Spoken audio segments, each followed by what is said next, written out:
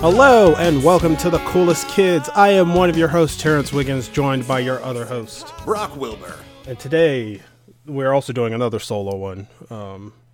So if you're still looking for guests, just pretend you're at a party and like two people are talking and you keep trying to butt into the conversation, but you don't really have anything to add, and you could be the third guest. I keep picturing it as more of a GameStop. We just keep pushing back my friend who's going to come explain hot snakes at us, like in a GameStop. Hot snakes. Hot snakes. Wait, but do look forward to this one. My friend Robbie Carroll is going to be a great guest. That'll be our next episode. We've been pushing it slowly here. How are you feeling, Terence? I'm feeling fine. I just had pizza.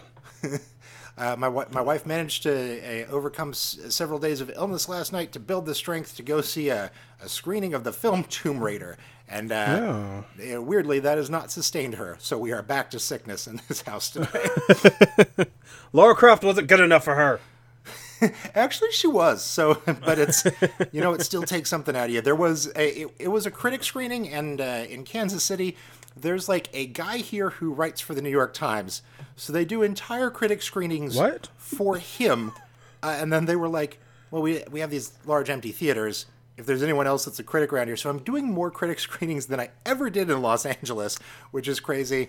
But this one that they had last night, they actually treated it like a test audience thing. So they let a bunch of families with kids and stuff in, which is probably the way to see Tomb Raider. Because if it had just been the two of us and a snooty New York Times guy, I'm not sure I would have liked Tomb Raider as much as I did. Like, let's all cheer when she punches a bad man. Like, that's more fun than being alone with your thoughts and feelings. Thinking about what does it take to kill a man? What pushes a man to the edge to kill another man? And then what pushes a woman to do the same? What pushes a woman to kill a man who killed a man on an island? Oh no, we've started a classic Terence bit. Agatha Christie's What Pushes a Woman to Kill a Man Who Killed a Man. Please let me buy that shirt. Oh, and now the whole family does have Terence branded apparel. It all came in the mail this week. We're excited to do a fashion show of it. I love to walk around with a shirt that says I love dying and being dead, and just get looks from people at the bar like, yeah, you know what, I'm in for that. Oh man, that's good. So the album we're talking about today is the second Dance Gavin Dance album, which is just a self-titled album. Which I think we can all agree that a band's second album being their self-titled is shit. I hate when people do this. It makes me so mad. But often these are good albums, though.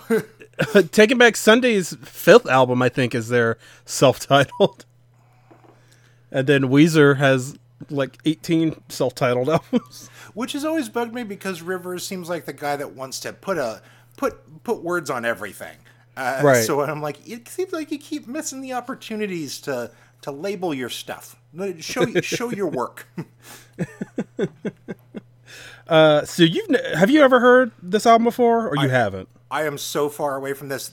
I've never seen them on so much as a Warped Tour flyer. The words "Dance Gavin Dance" like it's nothing, and I kind of expected, based on the name, that this was going to be like who was the dancey sort of glam band you introduced me to? I don't know. Their B-side was Black Man's Breakfast.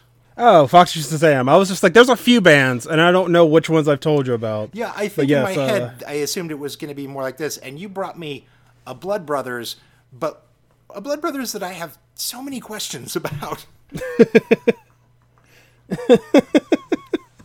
All right, well, shoot.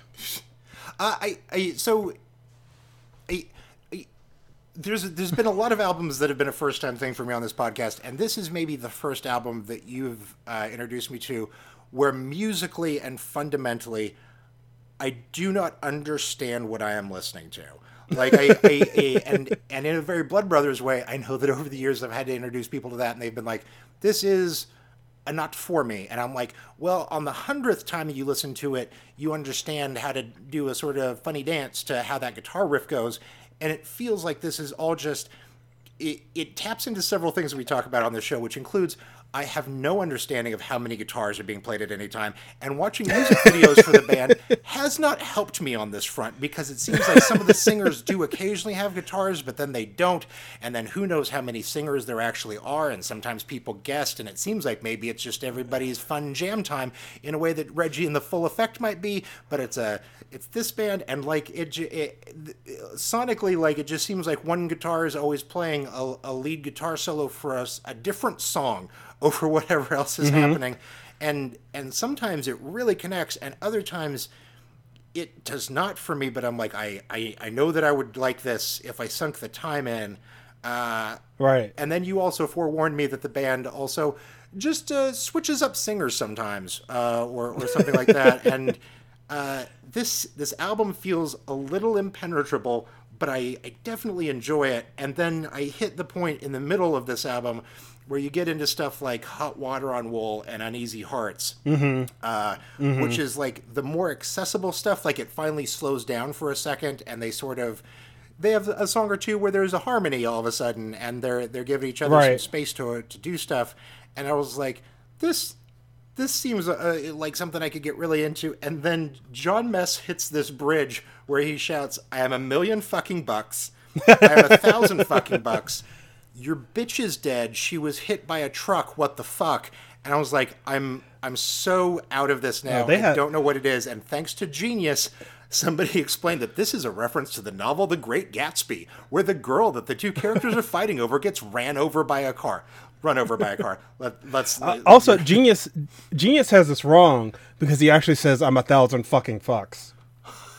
That's so much better or worse. I can't measure, like, but it's also a point in the song where it's the first time on the album that the two guitars just play the same simple, like, open chord, and I felt it wash over me just in this, like, of course this is the song that hit because it's the only one that anyone can hear for the first time and fucking understand. Yeah, so you tell me some of the stuff that I need to know here. Fill in the gaps in this DNA for me. So good lord. So the first album, they had an EP first, which was let me see. The first EP was called it wasn't Downtown Bad. They had an EP before. Whatever I Say Is Royal Ocean was their first EP, which came out in 2006. And then their like first touring album was Downtown Battle Mountain. And I saw them play in a church with A Day to Remember, Alisana, and Pierce the Veil, which were other bands that went on to become more popular. Sorry, especially you saw A Day Pierce to the Remember. Veil in a church basement? It wasn't a basement. Okay. It was just like a church side room that it was like a place where bands would. It was the lower tier of touring band area. Now we don't really have places around here like that, but I feel like that entire genre of music and that sort of performance venue thing has been pushed out. Like, everyone I knew that liked Death from Above when they first came out was like, I saw them in a church basement in Ottawa somewhere, and I was like, right. And I remember seeing touring bands in my town, and I feel like maybe everyone post the internet being more ubiquitous woke up to the sort of bands that you can't have in a church. Right. Yeah. So yeah, I saw them in a church. Foxy Shazam also played the same church, which has now been torn down. It is now a grocery store. They put a grocery store over there. But that was like a lot of time spent there as a teenager and in my my early 20s. And it was called Club Relevant. And it was run by a sleazy pastor. Was the T in Relevant a cross? It was not, actually. But yeah, the pastor was real sleazy and nobody liked him. So, I saw them perform when that album came out and saw them. And the lead singer on that album was Johnny Craig. Now, I remember after this album came out, Johnny Craig got in trouble for trying to. What was he doing? He was trying to sell MacBooks, I think. He was like getting people to send. He was scamming people out of money by like saying, "Hey, I have these MacBooks. You should buy them." And that was like the first time I heard about Johnny Craig's misdoings. I love people in punk rock that have the most boring fucking scams, like the less than Jake guy's real estate scam or whatever. There's like these are some really 50-year-old shenanigans to get into. It says, in February 2011, several of Craig's fans accused him of being involved in an internet scam. According to the alleged victims, Craig would claim to be selling a used MacBook through his Twitter account. After accepting an online payment on average between $600 and $800 for the project from at least 16 individuals, Craig was reported to have discontinued communication with the buyers and no MacBooks were ever distributed. He initially denied the accusations and claimed that his Twitter had been hacked and he had no involvement. However, the following week, it was announced that Craig had dropped off his current tour with Emarosa.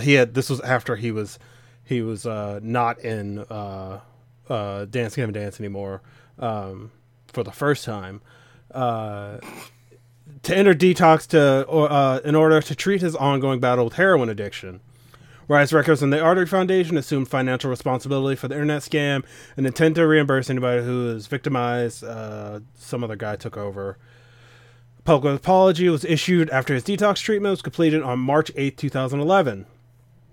He was then jailed for 2 counts of narcotics in October, 2 counts of possession of drug paraphernalia, and 1 count of failure to appear in court. After this, Dance Gavin Dance canceled because he rejoined the band in 2011. Because he did rehab, so he was fine now. Right, and so they canceled the tour and went on hiatus. He was released from jail a few weeks later and was scheduled to enter a court rehabilitation facility. 2012, the tour went on, but without him. He completed a 30-day. I didn't know. Like after their MacBook thing, I was just like, okay, I don't need to hear anything else from this man ever again. Did you bring these guys up before when we went down a rabbit hole of people who'd been colossal fuck ups? I feel like the MacBook thing rings a bell in that way, or maybe it's just that every band has this guy. Let's see. In 2014, he was accused of using narcotics again by an ex-girlfriend. He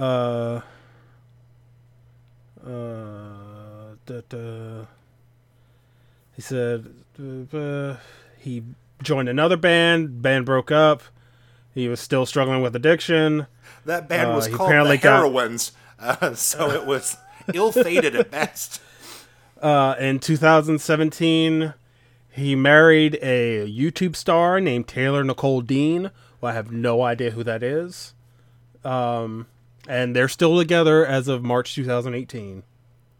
Somebody literally must have just updated this. I don't know. I appreciate that they gave him a lot of chances. I think people should be allowed to earn chances. Right. What I appreciate more is that it seems like all of his choices also then stemmed around like social media, as if he could just like run away from people that he stole money from. It's like you're in a band that posts tour dates. I will know where to find you. Like you're not just some anonymous account with an anime avatar that did me wrong. I told you you asked if you should listen to anything like before this or whatever. Right. Did you listen to any of those songs from Downtown Battle Mountain? I did, and then I also went down. I sent you the music video for one of these. Me and Zoloft Get Along Just Fine, which is the most 2009 video I've ever seen, because it just keeps altering between close-up pictures of somebody holding up a kitten, maybe the band, and then the very cute lead singer, and then like the woods as shot through somebody's iPhone.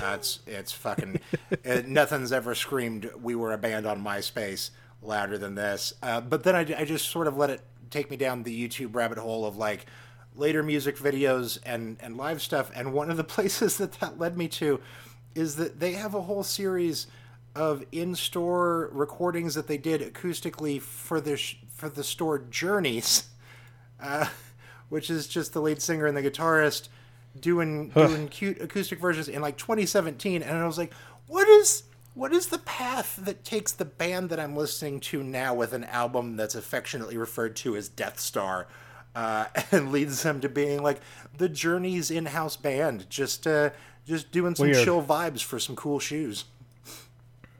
So yeah, I got apparently, to hear what they're doing all over the place, but then I also wound up in so many sad places. well, apparently, the lead singer on this album, on the self-titled, he started a band with the lead singer of The Fall of Troy, called Pushover. And I listened to a few songs before we recorded, and before we started recording, and it's pretty good. And I suggest you. They only have a few songs out, but I think that's something you would like. You should check out. Those two gentlemen doing a harmony together sounds like something I would be into. Right. I like Kurt Travis is the lead singer on this one. I like his voice more than Johnny Craig's. And I like this album more than anything else Dance Gavin Dance did. Like, everything about it, like, even like lyrically, it's very heavy, and there's like a turning point in the album, which is right around Uneasy Hearts Weigh the Most, where it kind of takes this, like, it's not to say that before these songs, like, it wasn't heavy, but like, it kind of just like, there's like a downslope of just like, oh, this is what depression sounds like. This is a lyrically dark fucking thing from start to finish, and I agree Right. that there is a twist there that it gets much darker somehow, and I don't know if it's just been a while since we've taken on something that was genuinely this dark, but about the point that Chino from Deftones shows up and it's one of the lighter tracks, that's a wake-up call. Right. Yeah, that one, but still, that one starts off with, is trust really that fucking hard? Which is some words you can say to start off a song. That's how I say hello to people. That's just how I greet people, new people in a room.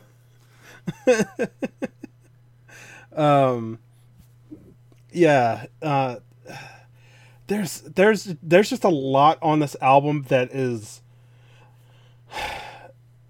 very truthful to a lot of situations. It feels like this very much feels like an album that sounds like a lot of people's early 20s and mid 20s.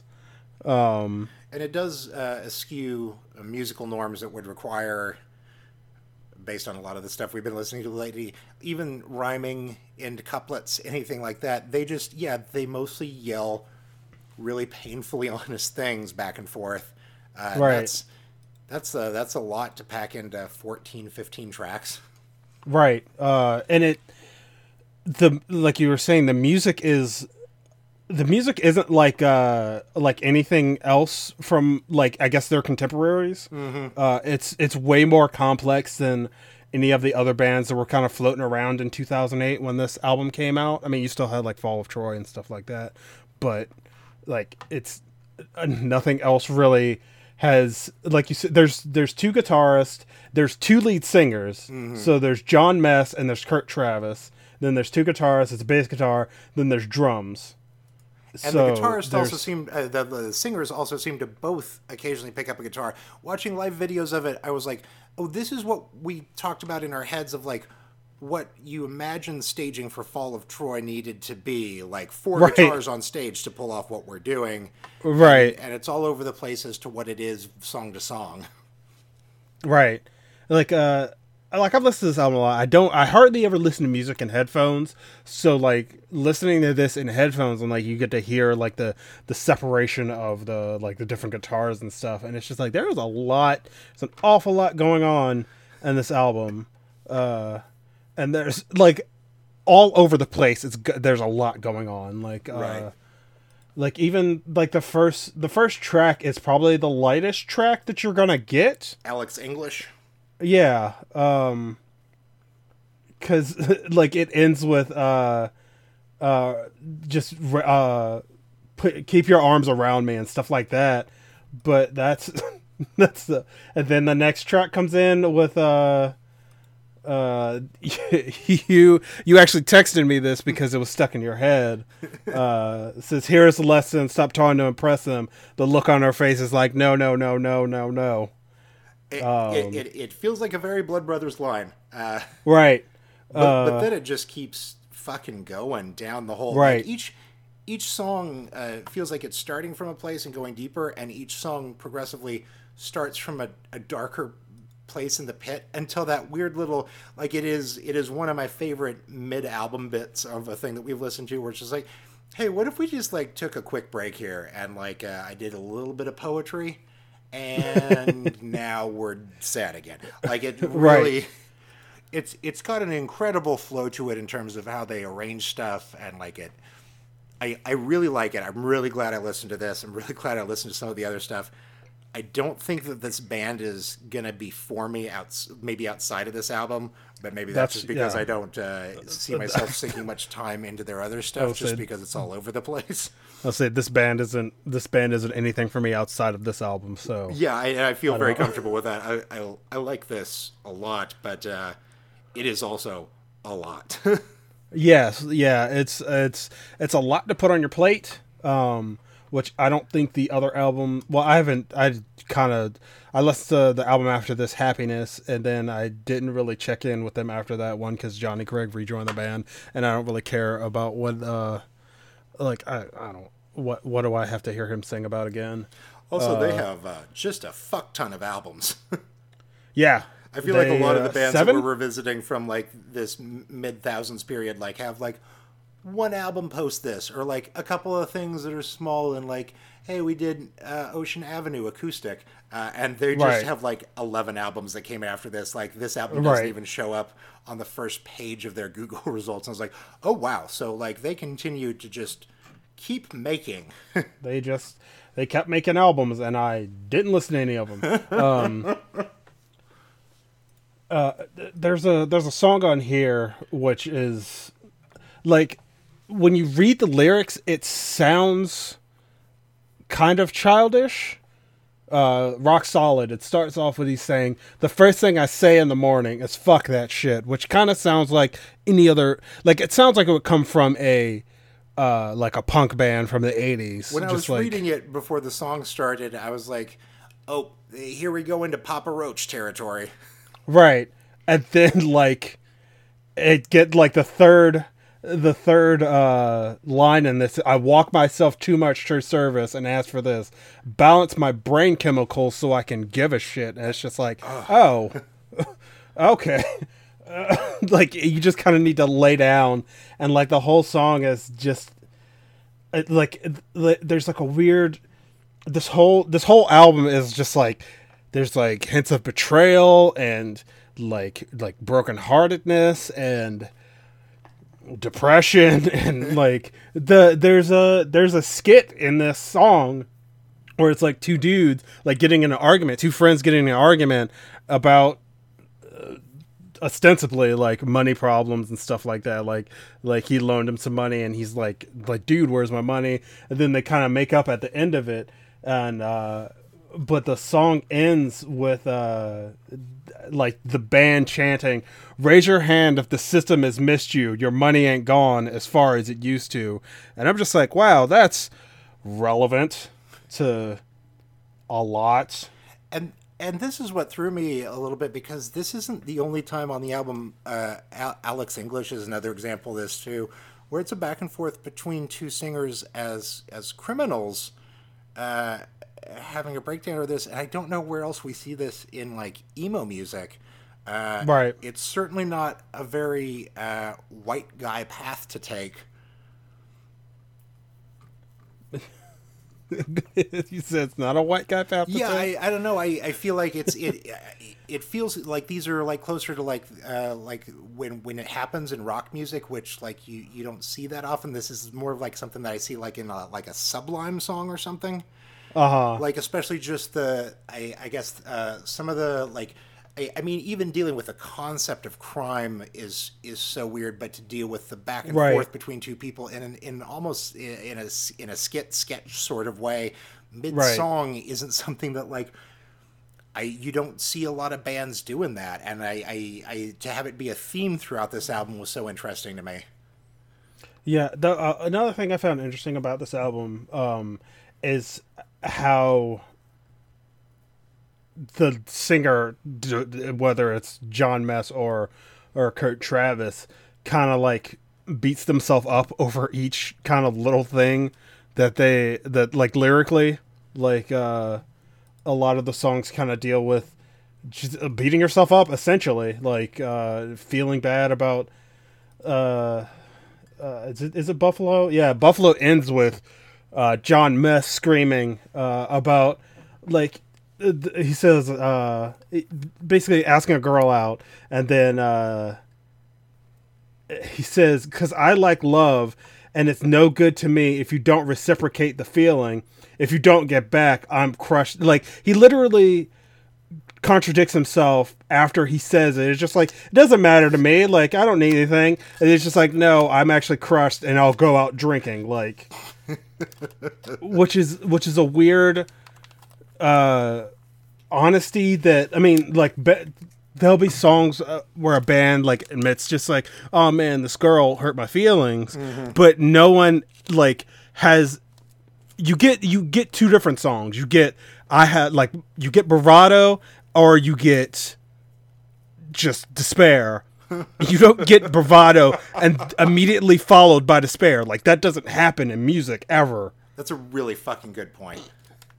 Like it's real weird, and that's one of the reasons I really like this album, because it's a more honest approach to kind of dealing with anxiety and mental illness and stuff, because I feel like a lot of music that deals with mental illness, dealing with mental, like somebody dealing with mental illness, is very one-sided of like not, like I said, like you don't deal with the like some person's bravado and some person's despair. Like you get one or the other. You get the band Hell Yeah, or you get Brand New's Daisy. Oh my god.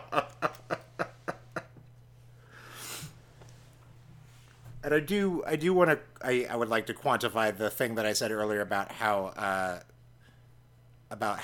like a white guy band doesn't get into this. Like when I first saw like pictures of Gavin Dances, especially based on the different like lineups that they have, there is more diversity in this, and so you know that you're going to get something that comes to the table that isn't MXPX.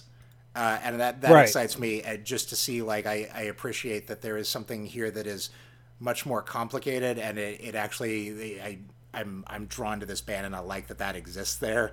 You're not dealing with, especially with that when that person is one of the main songwriters. You're not getting this very simple like white teen perspective on this, because when did they get started? They must have gotten started as teens, right? Let me see. That first album came out in 2006. I wonder who was on that album. Because it might have just been. Let's see, like Johnny. Let's see. I want to see how old they are. Well, no, they're about. Well, let me see. 2005. Yeah, I was 18. They were like 19. Yeah, because So you can't be any older than that and be in 2017 doing videos for Journeys. Like you age out of that right, demographic. right. There's so the end of this album, People You Know. That song, good lord, that song kind of hits you and doesn't quit hitting you. And it's just like, this is the first song that I don't think Kurt Travis sings on. Like there is no singing on this album. It's literally John Mess screaming through this whole album, or through this whole song. And it's like written from the perspective of someone who's like obviously dealing with like drugs and alcohol and like,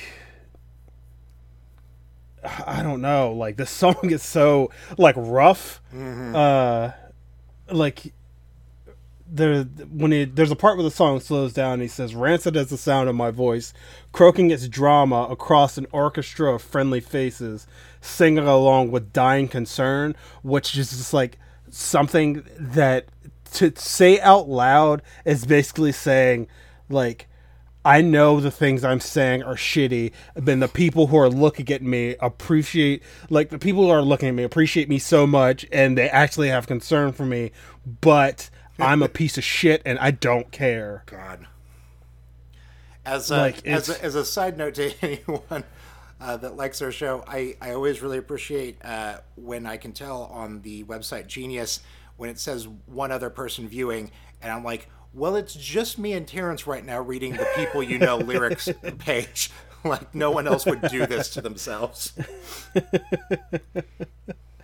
Yeah, this, and like it gets to the end of the song. Where did I have? I had that tab open. Where'd it go?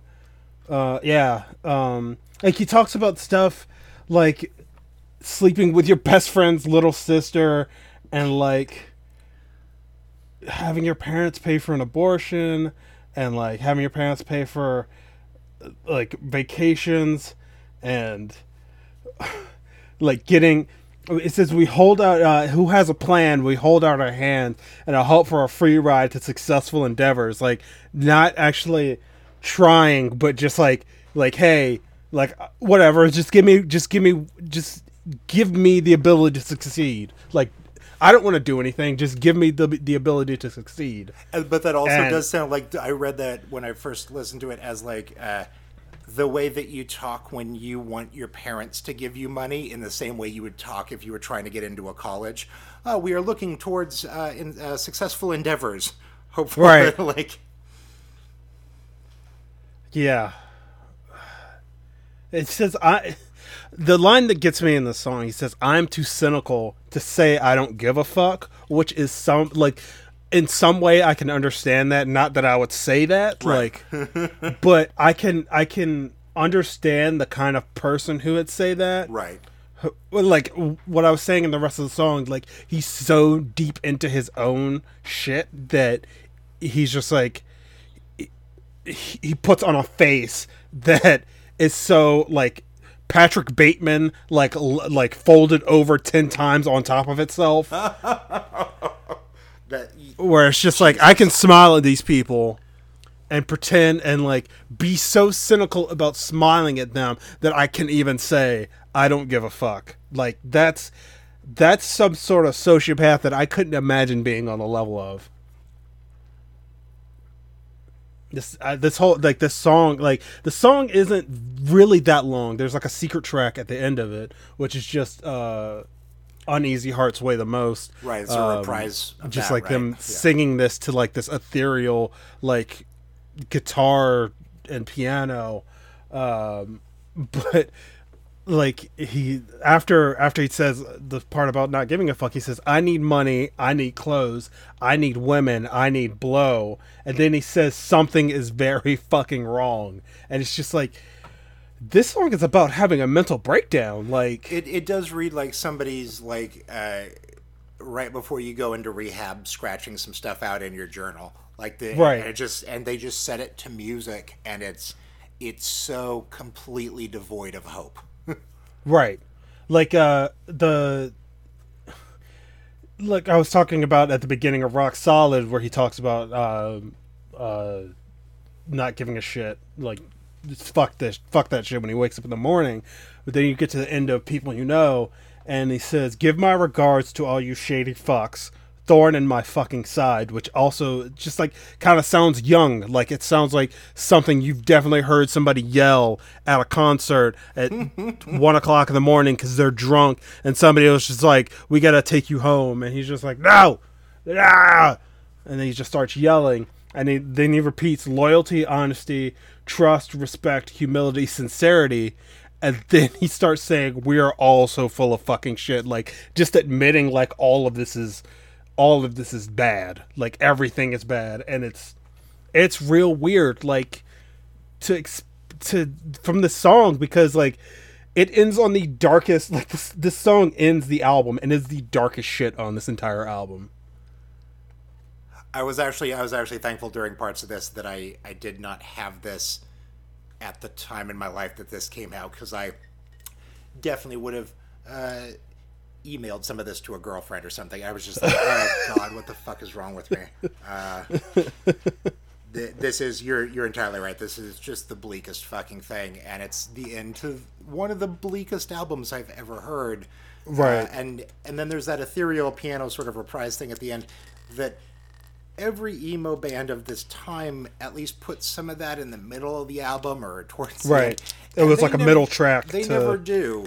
We never get the real genuine middle track. We get some stuff that slows down and cleans up a little bit, but it's equally fucked. So there's never a reprieve across 13 tracks. And then when this hits, like, I was just like, well, I'm gonna have a hard time coming back from this, and I can't imagine if this was something that was in my repeat playlist at the time. Like, it's a lot, and it actually makes me think that, like, this is one of those few times on the podcast that I'm gonna close by saying, I don't know if I can recommend this, because you got to be in like a particular place emotionally to be able to handle just what this is doing, because there is no like distraction from it. There is no sweet harmony. There is no like just bitchin' guitar riff or like cool dance drum thing to ever take you out of what the songs are saying. The songs are saying what they are saying, and there are sounds behind that, but there is no escapism, and that is a truly dark thing. Right. Yeah, it's... I really like this album. Like, I like this album a whole lot. That's why I recommended it, because I was listening to it like a week or so ago, because every once in a while I get a song stuck in my head from it, and I'm just like, we should do this album. And then, it's a rough go ahead, and like but it's massively produced. Like, it's incredible. But it also feels like what you do when you want to hurt yourself, and I get the music that does that. I understand why you like this.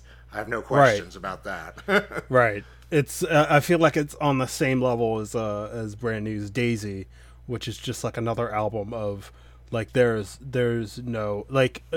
Devil and God had some reprieve on it, like some songs that could be played on the radio, but like there was a single off Daisy. I can't remember what song it was, but it's just like can't really have a single off of this album. Like it's not they did have singles off of this album. They had 4 singles off of this, and I was like, but how do you take that slice of a thing? It's like I just feel like it's one of those things where it's just like, this sounds fine, and then they don't look up the lyrical content of it. It's just like, this is just like literally some guy not having a good time.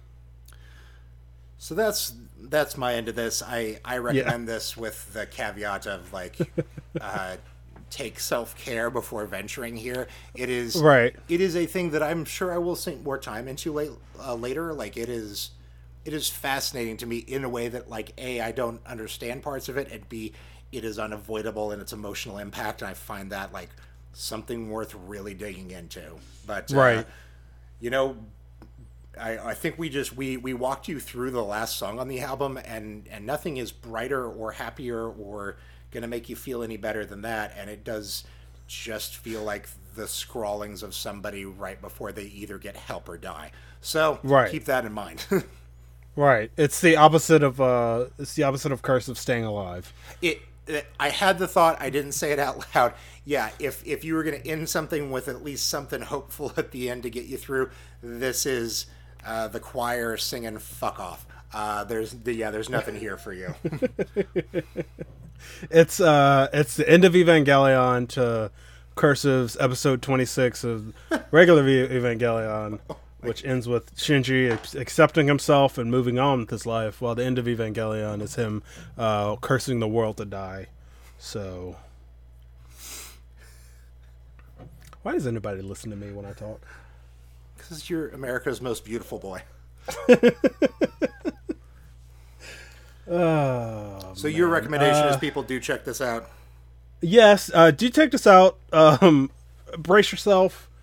If you're not someone who listens to a lot of like post-hardcore, or I want to call this post-hardcore because it does share some of the same like DNA, but also it's not Right. like there's a whole lot going on here. So I would say it's almost easier to get into post-hardcore because it's so not just one thing, but also tread lightly. Maybe if you don't understand what he's saying, it's better to listen to. Yeah. Terence, where can people find you online?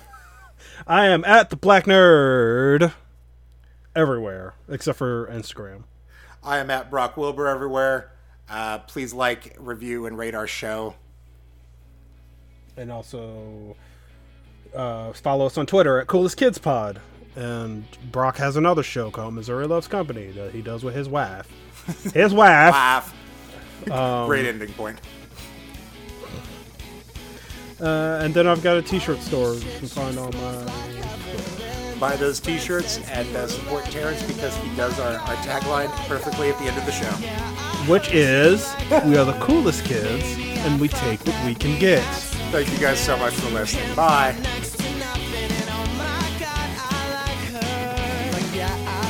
You like her.